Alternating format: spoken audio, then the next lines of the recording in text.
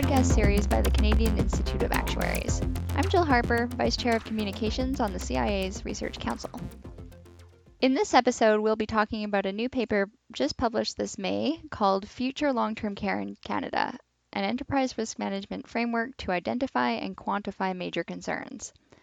This paper includes a pilot analysis that's intended to demonstrate how enterprise risk management can be used to address concerns about future long-term care in Canada.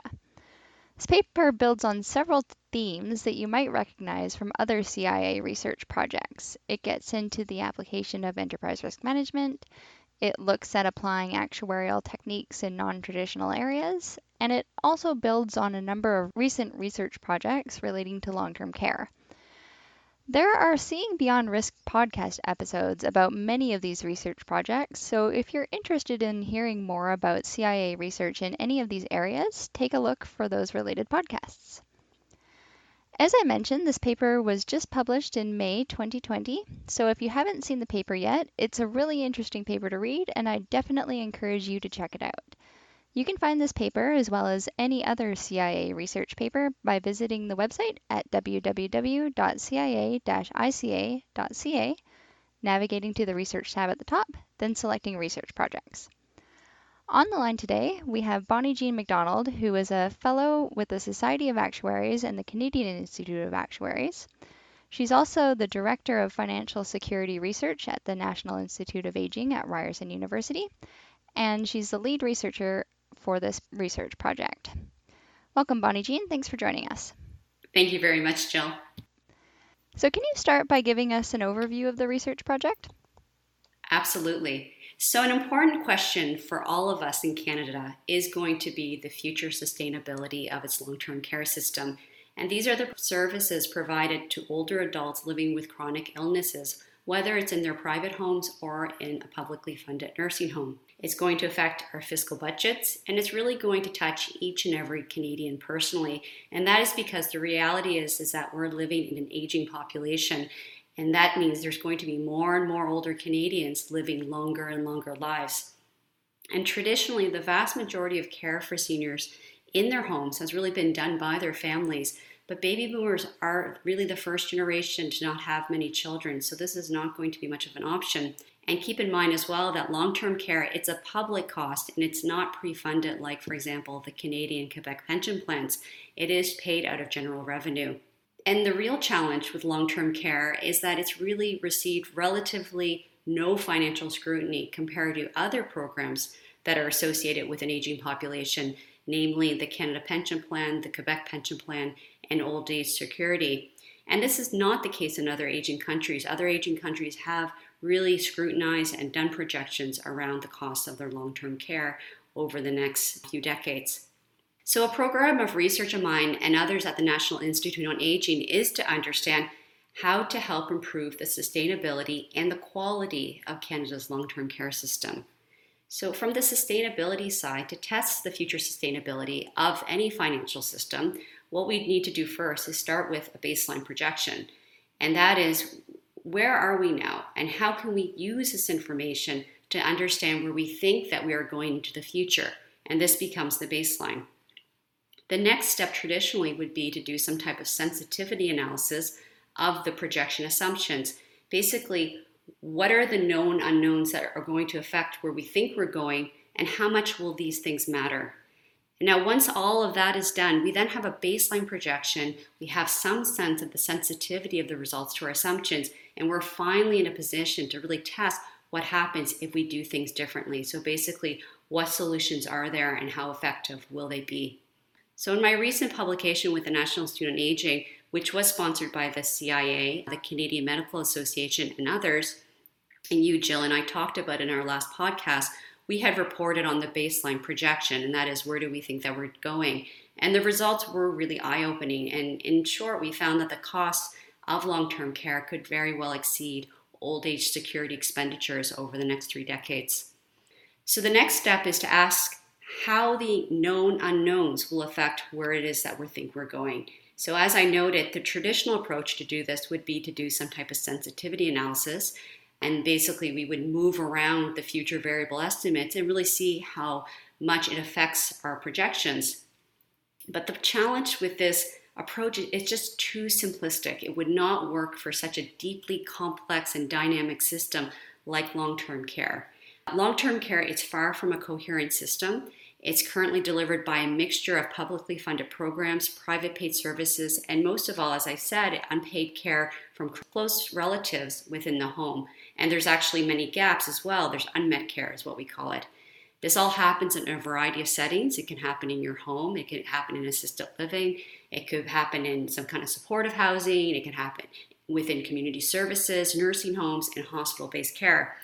It's also an area of provincial jurisdiction, and it really lacks an explicit federal role.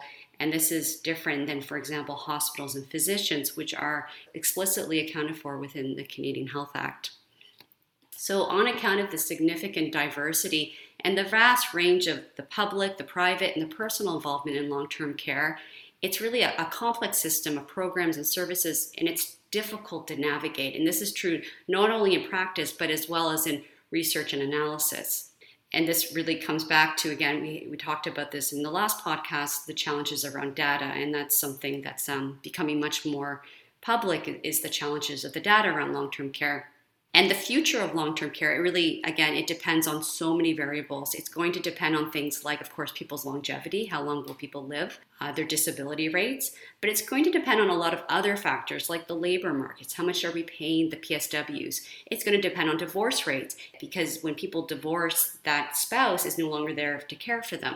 It's, of course, going to be affected by socioeconomic factors. It's going to be affected by disease control, climate change, immigration policies, because the majority of PSWs are usually female immigrants. It's going to depend on urbanization. It's going to depend on the decisions made by public policy in terms of distributing resources. So the list really goes on and on and on. There's no really simple way to do a sensitivity analysis in the traditional sense. So our goal was to make sense of all the risks facing this intensely complex system in a realistic way that would really ultimately help to inform the decisions that we will be making on possible interventions and solutions in the future research. And this is where the enterprise risk management came in. So ERM is typically employed at large corporations in the financial sector. And the ERM framework, basically what it does, it gives stakeholders a common platform to really collect and organize and filter and measure and manage the risks that will affect the future outcomes that basically concern them. And for this project, what we found in the end was that ERM proved to really be an invaluable and a really uniquely systematic structure for approaching this very complex system with all of its considerations and concerns, and as well as the future evolving risks. The co-authors on this report were Sim Siegel, who's a very internationally well-known actuary with a core expertise in ERM. And it was also co-authored by Michael Wolfson, who's a former chief assistant statistician at Stats Canada and really a leading thinker on population modeling and public policy intervention. And also the research was supported by Heidi Walsh, who is also a researcher in enterprise risk management, and she's a lawyer by training. So using this ERM approach, what we did was we brought together a panel of Canada's leading long-term care experts from across the country from a broad range of backgrounds. So we had doctors, we had lawyers, we had nurses, we had public servants, and we had academics. And then what we did is we used Sim's value-based ERM approach, and we walked all of our experts through phone interviews through the ERM process. And, not to kind of go through that whole process, it's all really outlined in the paper, but in very simple terms is what we did is we carried out these interviews where we basically were asking each individual, when it comes to the future cost of long-term care, what worries you? And then they would describe to us alternative future scenarios. And once we had these kind of future scenarios, we would then use a very sophisticated population microsimulation computer technology tool to model and simulate the alternative futures that they described to us, and then basically to see how does it affect our baseline projection. Once those results, those scenarios were written up, the experts then actually voted on how likely they thought these futures would be, and then we ranked the scenarios based on the likelihood, so that's basically the voting, as well as the severity of the results in terms of the cost of the public purse, as well as the cost to the families of the seniors in terms of how much extra care they would have to deliver within the home. So we would have the likelihood and severity rankings. And in total, we had actually over 30 scenarios of the future that we tested and explored. So you mentioned PSW. What does PSW stand for? Sure. So PSW is an acronym for personal support workers. So these are really the people who do, I think it's something about 80% of all the labor to support Canadian seniors' long-term care needs. So whether it's in the home or within nursing homes, there's also nurse practitioners and nurses, and there's physiotherapists, but really the vast, vast majority of this work is done by these personal support workers. So they're really a very important foundation of what is a very labor-intensive area of health for Canada. So what were some of the highlights in the paper? So in the baseline scenario, we found that if Canada were to continue on its current track with its current challenges, the cost of publicly funded long-term care would basically more than triple in 30 years, and that would be to rise from 22 billion to 71 billion, and that's all in today's dollars. The panel of experts, they were extensively diverse, and the paper is very technical, but the storyline was very simple within all the scenarios. When it comes to long-term care in Canada, what was really the predominant message was that the status quo, and they were very passionate about this no matter where they came from, they really felt that it was unanimously seen as unacceptable.